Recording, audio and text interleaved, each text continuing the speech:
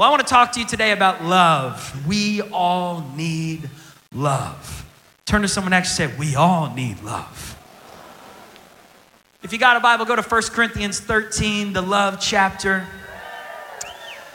And you know, I was thinking about just this whole message and how Jesus lived this life of love because he knew this is what the world needs. What the world needs now is love, sweet love. Jesus looked upon the planet. In fact, the most popular scripture in the Bible is John 3:16. For God so loved the world. He loved the world that he gave his son Jesus. Jesus came as a love letter from God to you and I. This entire book is one big, long love letter to us. And if we don't understand love, or if we get love backwards, if we try to take the world's definition of love, we're going to miss out on what God really wants us to live like. And not just how he wants us to live, but the way that God's created us to feel on the inside. If we don't feel his love, if we don't experience his love, then we're going to constantly be giving away some tainted version of love that's not from him. So Paul breaks it down for us, and he's speaking to this church. He's talking to the church at Corinth, and they are flexing their spiritual muscles. This church, perfect attendance, perfect tithing. They are generous. They are gifted in the spirit. They can speak in tongues. They can prophesy. They have been eagerly desiring all the gifts of the spirit. They are smart too. They got knowledge. They've memorized scripture. And Paul has a letter for them, and it's in 1 Corinthians 13. And he starts it off, and he's going to be pretty blunt. But I'm all about not sugarcoating the Bible. I just want to get straight to, don't beat around the bush. Just tell me what I need to know. So Paul says this, if I speak in the tongues of men, this is 1 Corinthians 13, verse 1. If I can speak in tongues and I can connect with heaven down to earth, if I can speak in the tongues of men and of angels, but I do not have love, I am only a resounding gong or a clanging cymbal. Okay, that is really annoying. I should have brought earplugs this weekend. This is hurting my ears. But Paul's saying, if I speak in tongues, but then I'm a jerk in the parking lot. If I speak in tongues at church, if I have Hillsong worship in my minivan, and then I scream at my kids, how does my worship sound in God's ears? How does my worship sound? If I can speak in tongues, now he goes to the next verse, he says, if I have the gift of prophecy. Let's say I know what God's about to do in the future. I can sense it. I love listening to someone who has the prophetic gift. I love hearing, what they're sensing in their spirit for the future. And it's like a weather forecaster. They can just kind of sense this is what's about to come. And Paul says, let's say one of you in the church is really gifted at prophecy. And you know it too. And let's say you're really good at fathoming all the mysteries. You're a teacher. You could do heavy revelation teaching. How many of you guys like to listen to those teachers that just drop the heavy revelation?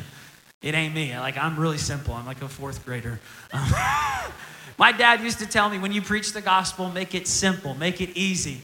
So many people just complicate the gospel. So, I grew up understanding just to keep it simple, right? But Paul says, let's say one of you is just gifted at going heavy, deep. You just drop heavy revies everywhere you go. You just got the deep revelation of scripture. You could prophesy. You could fathom the mysteries. You understand Revelation, Ezekiel, Daniel. You understand the scripture, but you're a punk. And you're mean to the waitress.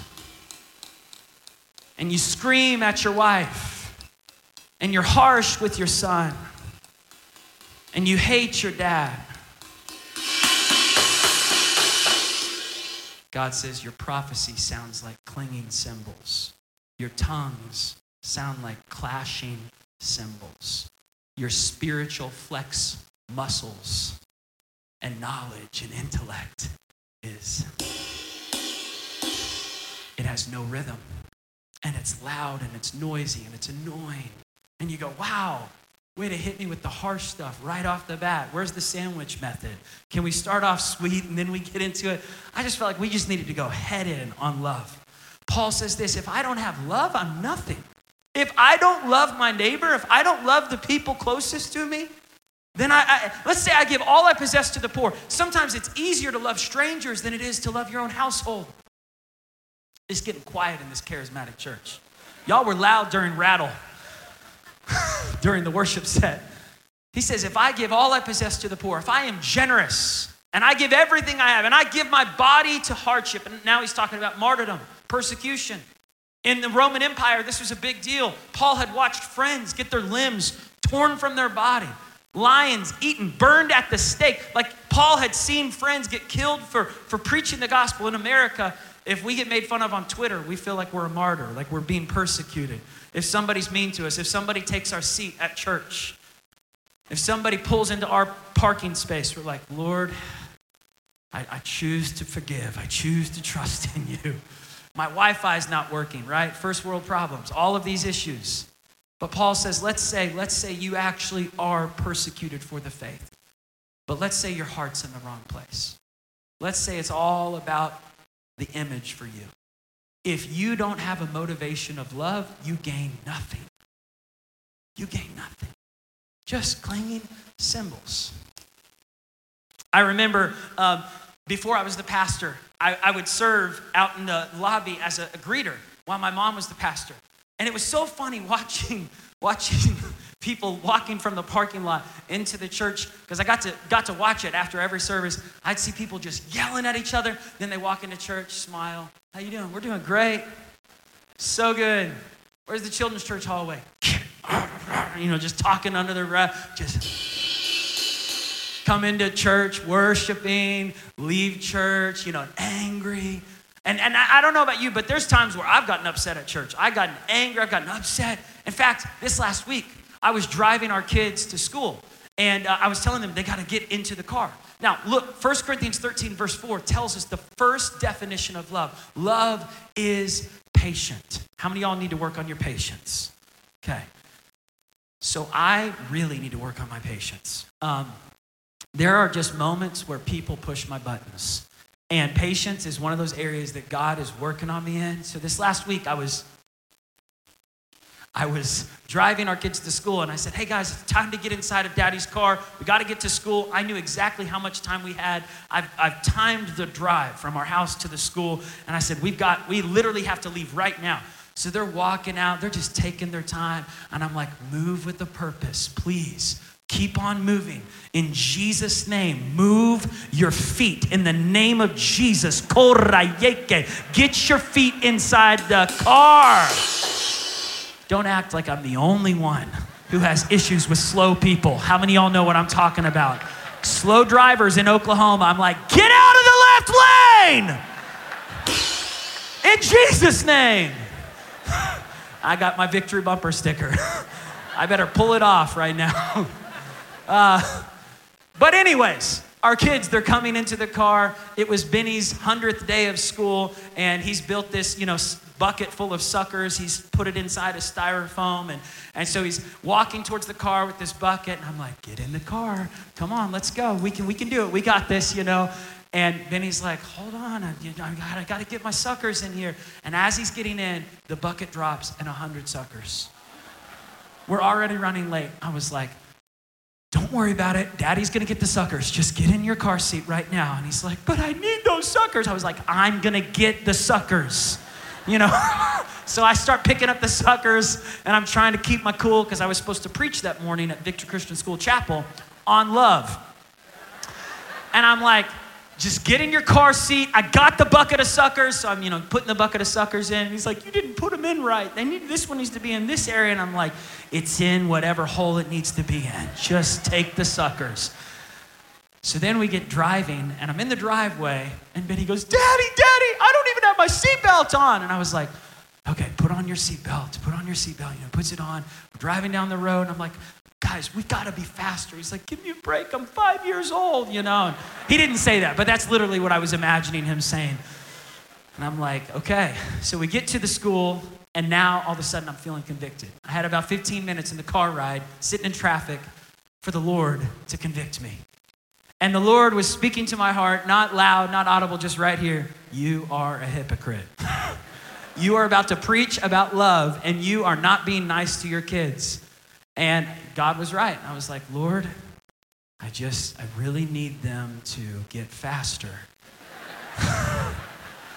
And Benny asked me, he said, what's gonna happen if we're late? I said, it's not gonna look good. Daddy's not gonna look good. You're gonna probably have to meet with the principal. And he's like, so I don't mind that. I don't mind meeting with the principal. I was like, I mind. And so we finally get there and I said, guys, I am so sorry. And I turn around and I look at them, they're just staring at me. And I was like, I'm sorry. I lost my patience with you. Daddy was wrong. And Benny goes, yeah, you were. He's like, you are not nice. I was like, I'm sorry. And Liam goes, Benny's right. You were wrong, Daddy. I was like, I'm a work in progress. How about you guys? Are you guys working on yourselves too? Am I the only one a work in progress? Are you working on it? And they were like, yeah, but it's not about us right now. It's about you, Daddy. Don't try to shift the blame here. You need to own your shame for a second. They didn't say all that, but they said stuff that was pretty close to that. I'm not lying. It was true. And I was like, okay, you're right. Daddy was wrong. I'm sorry. And they said, we forgive you, Daddy. And so we went inside, and I got a picture with them. One of them was dressed up as a dinosaur. One of them was dressed up as Woody, the cowboy. And they said, Daddy, where is that picture? There he is right there. There's my little dino, Benny, and my cowboy, Liam. If you got that cowboy picture, throw Liam up. There he is right there.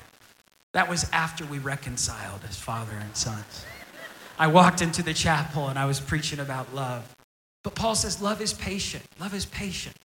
I remember being in the restaurant with our kids. We went to a pizza place in town, and we were sitting down, and it was loud. There was TVs on, and people were talking, and people were shouting. It was football games on, and our kids were being normal. They weren't being like super loud, being normal. This lady comes running across the restaurant, and she gets right up at our table, and she looks at Liam and Benny. She doesn't even look at me and Ashley. She just gets right up, and Liam was like 4 years old at the time, and she goes, you need to shut your mouth.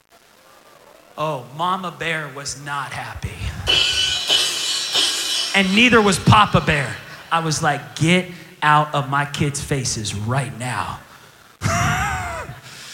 We were not happy, but we needed to walk in love because there was people there that were like, hey, Pastor Paul and Ashley, we go to Victory. And I was like, hey. On the inside, the cymbals were crashing. And eventually what's on the inside is gonna start overflowing on the outside. Some of you guys, I can feel it right now. Even as I'm preaching on love, the cymbal is starting to resound on the inside. You're like, I'm gonna give this guy a piece of my mind. So in that moment, my wife had some nice words to say to this lady. And then she said, you know what, we're gonna bless this lady. She was like, first of all, you don't do that. Second of all, we love you and we're gonna pay for your lunch. So she bought the woman's lunch. Go, babe, you did well on that moment. She passed the test. But she did let the lady know, you don't do that. But I think about so often we lose our cool with people. We lose our patience level with people. And Paul says love is not only patient, it's kind. What good is it to have an awesome church service, but then walk out of church and you're sitting at Applebee's or Outback or Popeye's Chicken or wherever you're gonna go and eat. And you go in and they are taking their sweet time to prepare your meal. And you're sitting there for 30, 40 minutes. And you start to feel the cymbals. You start to sense that need to tell them, you guys are taking way too long. You guys get the point. What God says is your worship sounds like clanging cymbals. You're missing the point. If this whole thing is just about looking good at church, you're missing the point. Christianity is about the love of God. Jesus told his disciples, they will know that you are my followers by the way that you love one another, not the way you preach to each other, not the way you sing at church, not how many scriptures you've memorized, not how many gifts of the Spirit that you've got, not how many tongues you can talk in, but by the way you love people that are right in front of you. And love is kind. And how can I love people if I don't feel loved? This is the takeaway of the message. You cannot give something that you do not have. Until you receive the love of God and actually believe it's true and feel it, you'll never really be loving the people that are around you with the right kind of love. In fact, Jesus says this, and he says it in, or John says this, John in 1 John chapter 4. 1 John chapter 4, verse 13, he says, this is how we know that we're living steadily and deeply in him and he in us. He's given us life, from his very own spirit. We've seen for ourselves, and we continue to state openly that the Father sent his Son as Savior of the world, right? God so loved the world, he sent his Son. And everyone who confesses that Jesus is God's Son participates continuously in an intimate relationship with God. You can't have intimacy if you don't believe someone loves you. It's not there. Intimacy comes from trusting someone's love. The more that we feel loved, the more intimate we can become with someone. We know it so well. We've embraced it heart and soul, John says, this love that comes from God. The guy who wrote these words, he was one of the closest disciples to Jesus, and he actually called himself the beloved disciple, John the Beloved.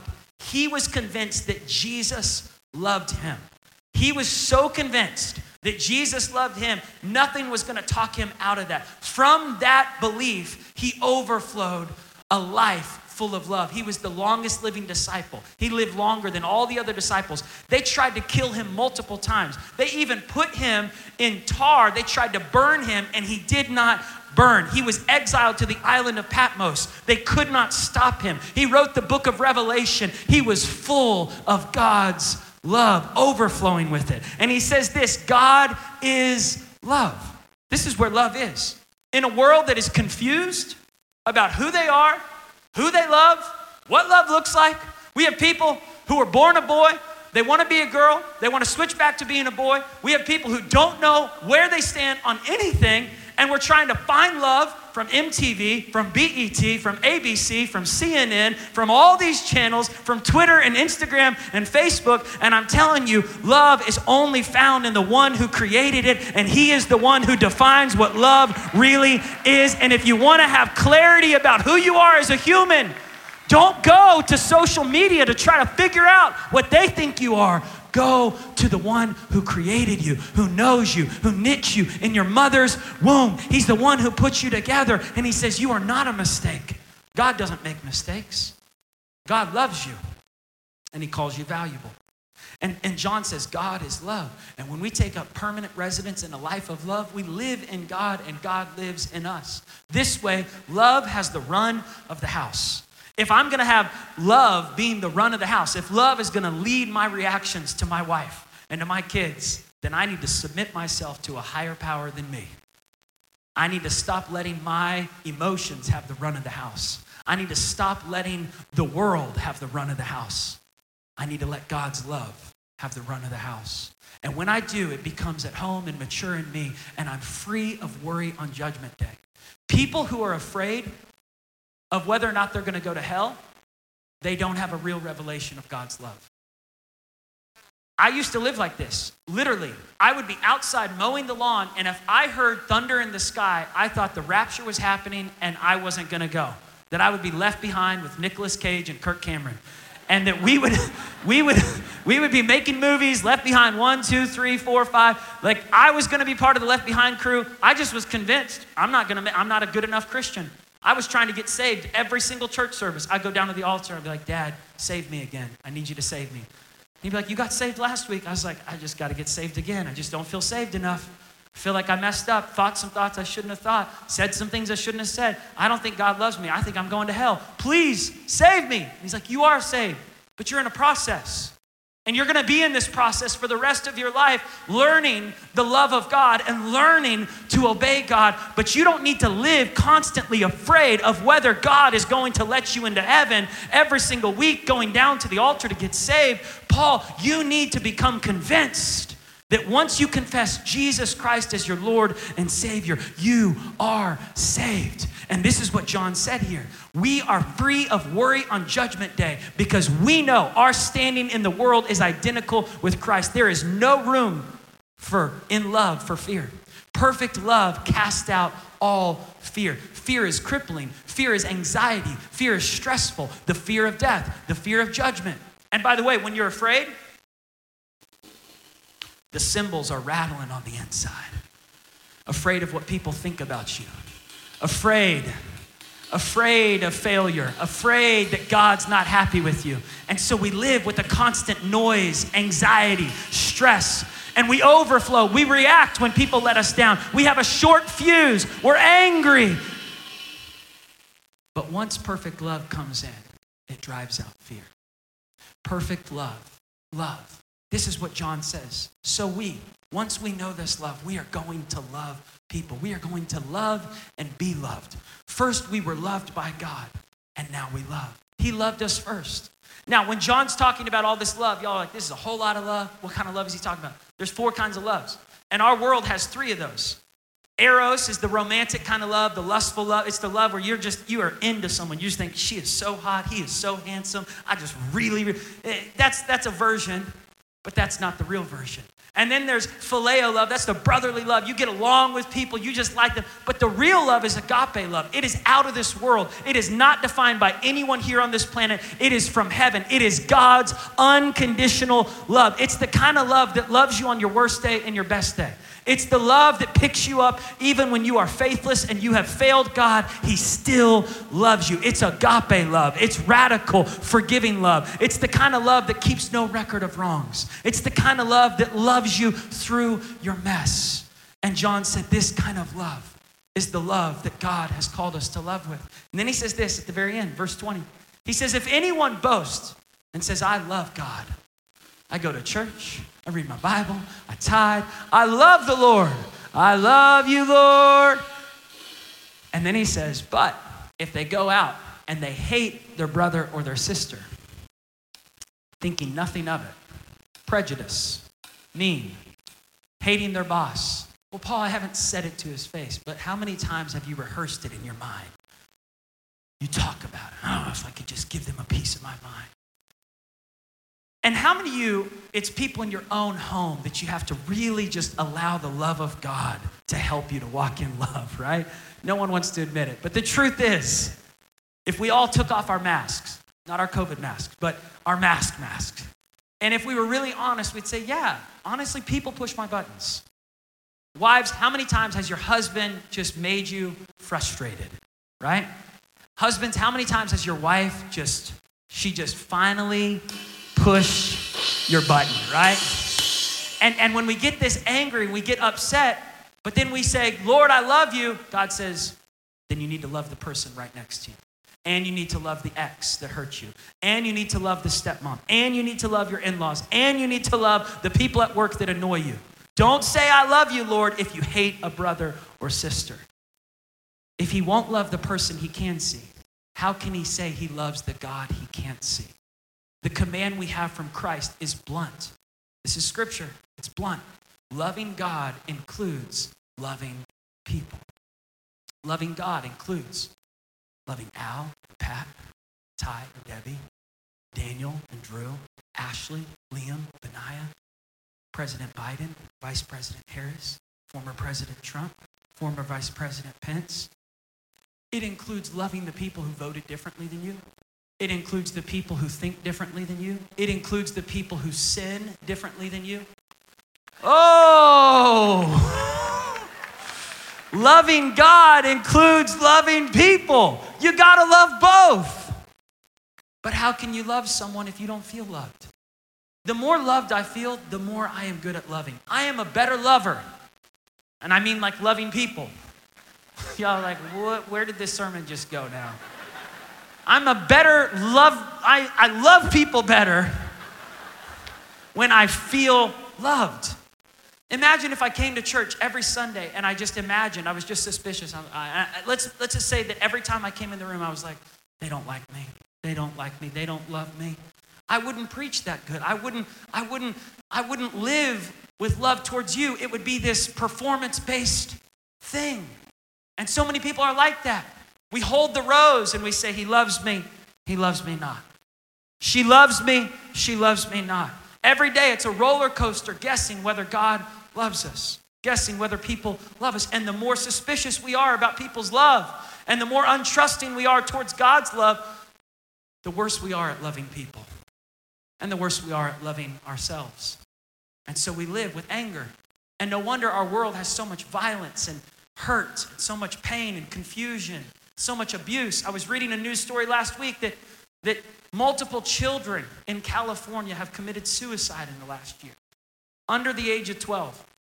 And the article said, because kids are at home now and they're not in school for over 300 days now, there's more anxiety, there's more loneliness, there's more depression than there's ever been before in America. And parents are becoming more abusive, and there's more pain. And I'm telling you, our world is so in need of love. It is the real vaccine. I almost titled this message, The Real Vaccine. My wife said, we've been controversial enough. Let's just keep it peaceful for a little bit in 2021 and not get in the news too much. But I'm convinced, like the vaccine, whatever you believe, but I believe the best vaccine the world could get, the cure to most of the problems in broken homes, in addicted dads, addicted moms, abusive homes, suicidal kids. The cure is not Xanax. The cure is not, there's a lot of practical things we could do, but I'm telling you, the cure is going to be when humans truly believe they are loved by God, and we start treating each other with that kind of respect and love. And we look at each other in the eyes, and we love each other, and we forgive each other. Love is patient. Love is kind. I remember when I was in school, one of my friends, Michael, he moved here from Baltimore because his girlfriend, she came to go to school at Oral Roberts University. So he followed her here, and so Michael and I, we would sit in the piano room at Oral Roberts University. We would make music. He was a talented musician. I played piano. And this one day I came up to the floor on our campus that we lived in, our dormitory. And I said, hey man, let's go make some music. And I knocked on the door and he said, get out. I don't want to talk to you. I said, what? Bro, what are you talking about? Come on. He said, man, my girlfriend just broke up with me. Get away. I don't want to talk to you. And I said, bro, I'm here for you. He was so angry. He said, just get out of here. I don't want to talk to anybody. And I could feel his pain. And I thought about that phrase. Many of you have thought about it. Hurt people. Hurt people. Hurt people hurt other people. When you're hurting, you're just overflowing with hurt towards people. So I went down to Chick-fil-A. I got him some chicken and some French fries, some Chick-fil-A sauce. Brought it up to the room. I was like, bro, I got you some Chick-fil-A. Let's talk about it. He said, I don't want your Chick-fil-A. I said, nobody rejects Chick-fil-A. I bought it for you. I'm out here. Please, Elsa, open the door. Frozen, I'm outside just knocking. Let my love open the door. And I'm standing out there. And he says, just get away, man. Just get away. I don't want to talk to anyone. So I went to the piano room and I sat down at the piano. And I was thinking about Michael. And today, Michael and I are friends, and he's good. And God reconciled the friendship. We ended up having a really good conversation about love. And he said, man, I think so many of us are just looking for acceptance. We're looking for love. If you think about why do people do wild things, why do people lash out, why do people try to change everything about themselves, we're looking for acceptance. We're looking for someone to just say, I love you. I love you. I see you. I fully know everything about you, and I love you still. We all need love. And so I started writing this song based on that conversation. You guys want to hear it this morning? All right, even if you don't, I'm going to play it for you. We all need love. We all need love. We all need love. We all need love. We got exit signs on locked up doors and authors' books that we can't afford, and the world's so mad and it's so sad, and all they say is that's too bad. But I don't understand why we all just can't trust the man who gave his life to set us free. But we're still the minority, and I know you know where I'm going with this. And I just want the whole world to finally admit we all need love. Sing it with me, church. We all need love. to the PKs, MKs, everybody, in case you ever been in my place where everyone expects you to be just like your pop, someone you're not. Well, that's bullsnot, cause I need what you need, the same thing we all need. Sing it out loud. We all need love. We all need love. They say 7 hugs a day is the price that we pay to feel love and security. But I know that it's more than that. It's not just some maturity. Well, it's taps and pats and words of affirmation to a generation that needs to know the real message of what love is, and then repents and then admits Jesus is love. Jesus is love. Jesus is love. Jesus is what the world needs now is love, sweet love. That's the only thing that there's just too little of. What the world needs now is love, sweet love, not just for some, but for everyone.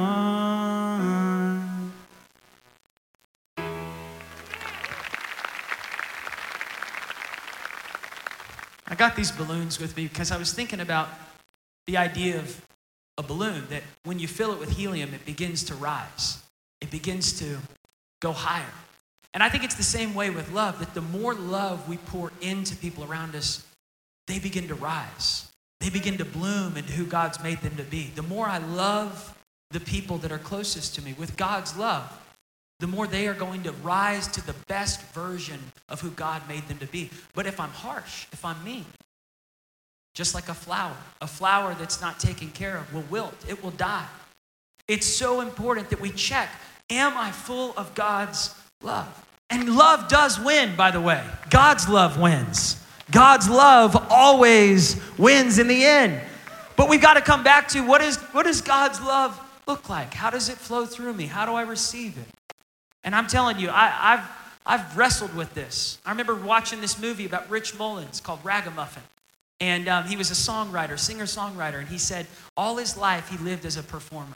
He wrote songs and he would sing and he would speak, all because he needed the applause of people. And he said, I lived thinking that if I had more applause, more approval from people, that I would finally feel good about myself.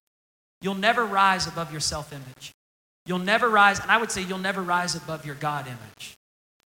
Who you see yourself in the eyes of God. So many of us are plucking the flower and we're saying, God loves me some days when I've read my Bible, when I've prayed enough, when I've done everything right, when I haven't said anything wrong. But he doesn't love me on other days. And Rich Mullins talks about this in this movie. And it wasn't until he met this pastor, this mentor, who just took him in as a father. Because Rich had a broken home. He grew up with an abusive dad. He grew up with a dad that was not only abusive, but walked out, left him and his mom. And so there was this hurt, this pain. And hurt people hurt other people. And we run and we live with these constant trust issues, abandonment, suspicious about everyone, never really believing that people love us, never really believing in what the pastor says. And in the finally end of the movie, right before he dies, he's having this heartbreaking revelation about God's love. There was this famous theologian named Karl Barth, and people asked him, they said, what's the most profound revelation you've ever gotten from Scripture? What is the most theologically in-depth, powerful, biblical thing you've ever studied? And he said, yes, Jesus loves me. Yes, Jesus loves me. Yes, Jesus loves me. The Bible tells me so. And they said, well, that's elementary. We all know that. Everybody talks about that. He said, no. He really does love me. He loves me so much. He loves me on my worst day. He loves me on my best day. He loves me when I've got it all together. And he loves me when I don't. That is profound. Romans 5:8, that while we were still ugly in our sin, he demonstrated this love for us. While we were making nothing but annoying noises with our religious deeds, thinking we could earn God's love, he pierced through the night and he gave his life for us on the cross. He died for us. Our righteousness is just filthy rags. It's just loud clanging cymbals. But the righteousness that comes from God, the love that Jesus demonstrates, yes, Jesus loves me. And when we live with that kind of love, now we know how to understand 1 Corinthians 13. Love is patient. Love is kind. Go out today with kindness wherever you are. Love does not envy. Who are you envious of? Who are you coveting? So often I wish I had what they had. They don't deserve what they have. I wish we could have kids. I wish I was married. I wish we had a house. I wish we were debt free. I wish that. They don't even deserve it. And God says, you say you love me, but you're envious of your friends. You're envious of the single parent mom that got blessed with a car. You think you should have gotten that car. You see people having testimonies and you think, I wish I had what they had. God says, real love can celebrate other people's wins.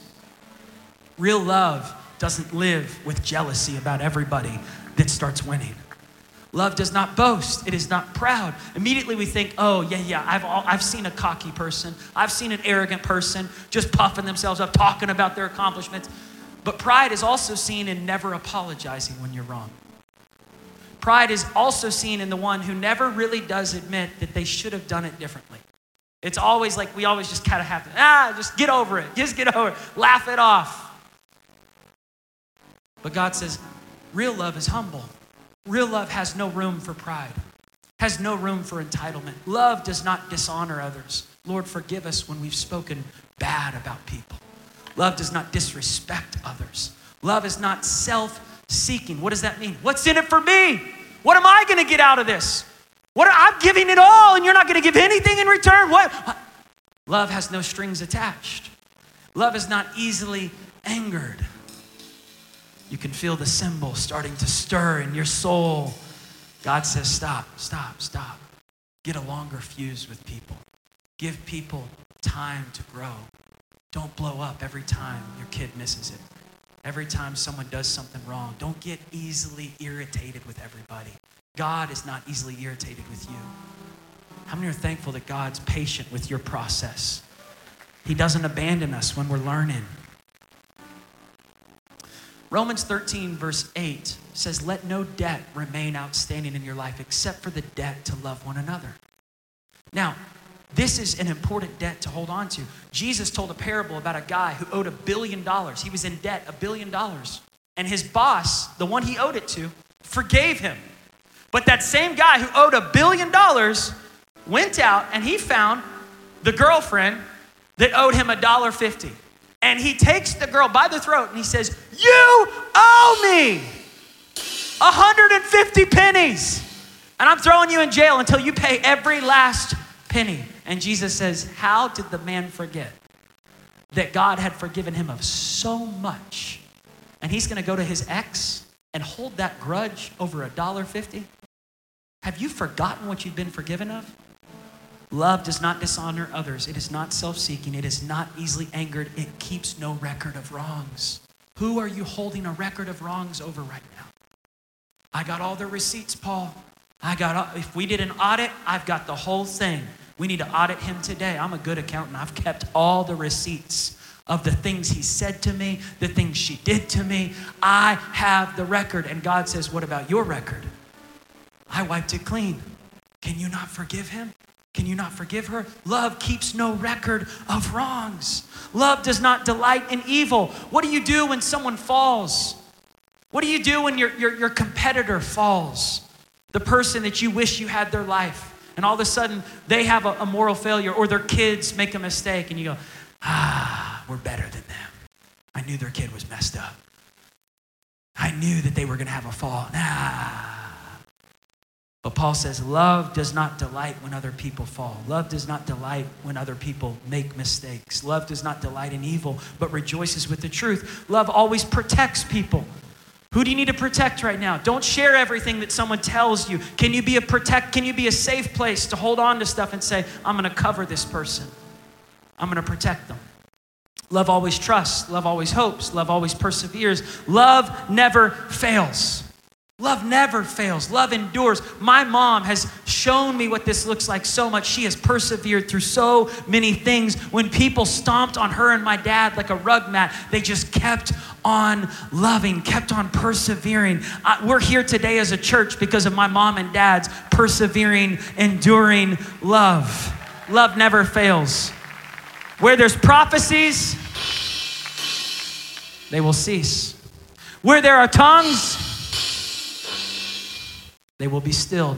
Where there is knowledge, Paul, I know so much. I got my doctorate degree. I'm so smart and intelligent. Flexing your spiritual muscles. Paul says, it's going to pass away. For we know in part and we prophesy in part. We don't even know the full thing. One day when completeness comes, what is in part will disappear. When I was a child, I talked like a child. I reacted like a child. I screamed and pouted like a child. I complained like a child. I was jealous like a child. I didn't share my toys like a child. I reasoned like a child. But when I became a man, I put the ways of childhood behind me. I stopped treating people with disrespect. I stopped talking bad about people behind their back. I stopped acting constantly like I was irritated with people, like people were an inconvenience for me. I started treating people with dignity and honor. For now, we see only a reflection as in a mirror, but one day we will see face to face. Now I know in part, but I will know fully, even as I am fully known. God fully knows everything about you, every secret sin, and he still loves you. And now these three remain: faith, hope, and love. But the greatest of these is love. The greatest is love. So imagine you were there the day that Jesus was preaching outside, and these Pharisees caught a woman in the act of adultery, and they throw her at the feet of Jesus. And they say, what shall we do to the woman? By the way, where's the man? What shall we do to the woman that was caught in this sin? And they got their stones. And Jesus gets down in the sand and he starts writing stuff. And no one knows what he wrote, but I think he wrote the sins of the Pharisees. I think he knew it. He starts writing it and they go, whoa, whoa, whoa, whoa, whoa, whoa, whoa, stop. I don't want anyone to see that. What? Don't write the whole word out. Stop. You know, because they looked clean on the outside, but on the inside, they had issues and Jesus knew it. And then he said, you without sin, you cast the first stone. And one by one, they dropped their drumsticks. They dropped their rocks. And Jesus gets down in the sand. He always gets down in the sand with the sinner. If you ever wonder if Jesus loves you in your dirtiest, worst day, he's right there with you. The day that I lost my temper with my kids, he was right there with me to pick me up and say, I love you, Paul.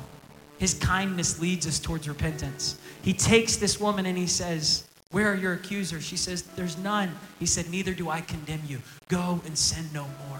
Would you stand to your feet all over this room? The love of God is what's going to change people's lives. Love grows the church. Love grows you. Love grows relationships. Love builds intimacy, but love starts inside us. Until we feel loved by God, we cannot give love towards others. I remember this one day, and I'm going to ask us all just to hold steady. I know you got places to go, people to see, things to do, but just give 5 more minutes. One thing I've loved about this season of the pandemic is that there's been such a lingering atmosphere at church. We've come back to value the church more than we value football games and basketball games. And like the Super Bowl's cool, but I don't know, man, I just love being with you. I love worshiping and I love getting in the Word. I remember this one day, I was so discouraged. I was so overwhelmed by rejection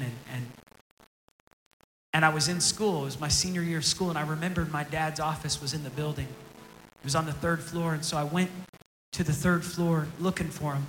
When I knocked on the door, a businessman opened the door in a suit and tie, and he said, your dad's in meetings right now. We'll talk to you later. So I was like, okay, I'm sorry. So I start walking down the hall. Next thing I know, I feel this tap on my shoulder, and it's my dad. And he says, Paulie, what do you need? I was like, Dad, I'm sorry, I didn't mean to interrupt you. He said, Paul, you're never an interruption. And I was like, I feel like I am. He said, no, you're not. I said, I'm not. He said, no. What do you need? I said, I don't know. I'm just having a bad day. And he just hugged me, didn't say anything, just hugged me. Man, in that hug, I felt so loved by my dad that everything that I was worried about, everything I was discouraged by, it just disappeared right there. Can I tell you, your dad's office is always open and you are never an interruption to your Father in heaven. He is never too busy to talk to his son, his daughter. And you are never too old to be a kid in God's eyes. Whether you're 99 years old today or whether you're 9 years old today. Remember my brother John, he was telling me just a few weeks ago, he said, I remember when we were kids and we were in Royal Rangers and they asked us to write down a list of what we thought our dad thought about us. And he said, I wrote down my list and I just had 2 things to say. What we didn't know is that our Royal Ranger teachers also asked our dad to write down what he thought about us. So we were writing a letter of what we thought our dad thought about us. He was writing a letter of what he thought about us. So when they brought John my dad's letter had like 25 things about John. And John lifted up his letter and he looked at my dad's. And my dad said, John, why did you only write those 2 things? He said, I didn't know what you thought. And he starts looking at the thoughts. John, I think you're a champion. John, I think you are so smart. John, you are so funny. John, I love being around you. Can I tell you the list that God has about you? It's a long list. He says you are fearfully and wonderfully made. You are not defined by your failures or your mistakes. I know you don't always feel it, but you are so loved by God. You're the apple of his eye. He sees you. He hears you. He knows every prayer you pray, every tear you cry. He knows the things you're jealous about. He knows the things that you wish were different about you. He sees how you feel when someone walks in the room. He knows what you're thinking. He knows how you feel when you come on Sunday. And he says, I love you. I love you. I love you so much. Live from that love. Would you just close your eyes all over this place? If you're here right now and you just need to visit your dad's office, you need a visit with the Father in heaven. You need his love. You need his forgiveness. You need his mercy. You need his patience. You need his kindness flowing through you. You need that 1 Corinthians 13. You need more of that in your life. If that's you, just raise your hand all over this room. Yes, ma'am. Yes, sir. Yes, yes. Maybe you need to forgive some people today and you're saying, I just need more of his mercy flowing through me. I need to let go of some things. I've been resentful. My heart's gotten cold. I've been dishonoring towards some people. There's some things that I need to just say, Lord, heal me in this area. Lord, forgive me for things that I've said or done. Lord, bring your love through me. Help me to walk in that love. If you're here today and you say, Paul, I'm not right with God, but I need to get right with God. Today, raise your hand. Today is your day of salvation. Today is your day of mercy. Today is a new day, new beginning. If you raised your hand or you wanted to raise your hand or you need prayer, leave your seat. Come and join me at this altar. We're all in this together. We all need more of God's love. We're going to cheer on every person that takes a step in the direction of love. They're taking a step in the direction of healing. They're taking a step towards humility. They're taking a step to say, I need you, God. I need to forgive some people. I need to receive your forgiveness. Today, mercy is here. Mercy can meet you at this altar. There's space at the altar for you. Maybe you feel like you failed. Maybe you feel like you messed up. God says, come, bring it to the altar. I can forgive you of that. My love is patient. It's patient with you. Even if you told me you would never do it again and you did it again, my love is still patient with you. It's patient with the process. His love is kind. We can never fully, perfectly fill out 1 Corinthians 13, but Jesus can. And when we allow his love to perfectly come in and drive out that fear, we start walking in that love a little bit more towards people around us. We start living with that lateral debt of love towards people, the same debt that Jesus paid for us. So Lord, I just pray right now. Yeah, let's just sing that chorus. He loves us. He loves us. Just sing that over your heart today. Sing it over your mind today. Sing it over your family today. He loves us. He loves us.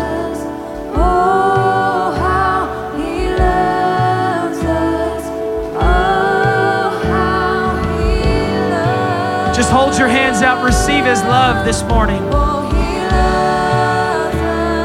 Whoa, how he loves us. He loves us. He loves us.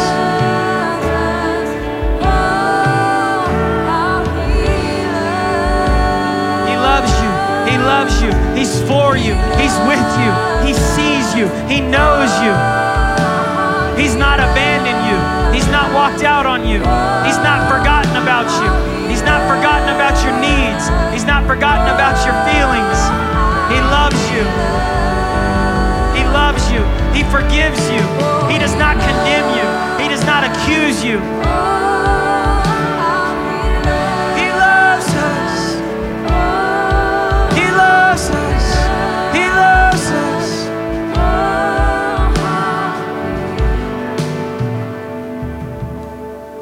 Just say this with me. Jesus, thank you for dying on the cross for me. You rose from the grave. I confess you as my Lord and Savior. I repent of sin. I receive your forgiveness. I believe you love me. You love me, Lord. You love me, Jesus. You love me, Jesus. I receive it and I want to release it to people around me. Help me, God. Help me, Lord, to love people the way you love me. I'm all yours. In Jesus' name, amen and amen. I love you, church. God bless you.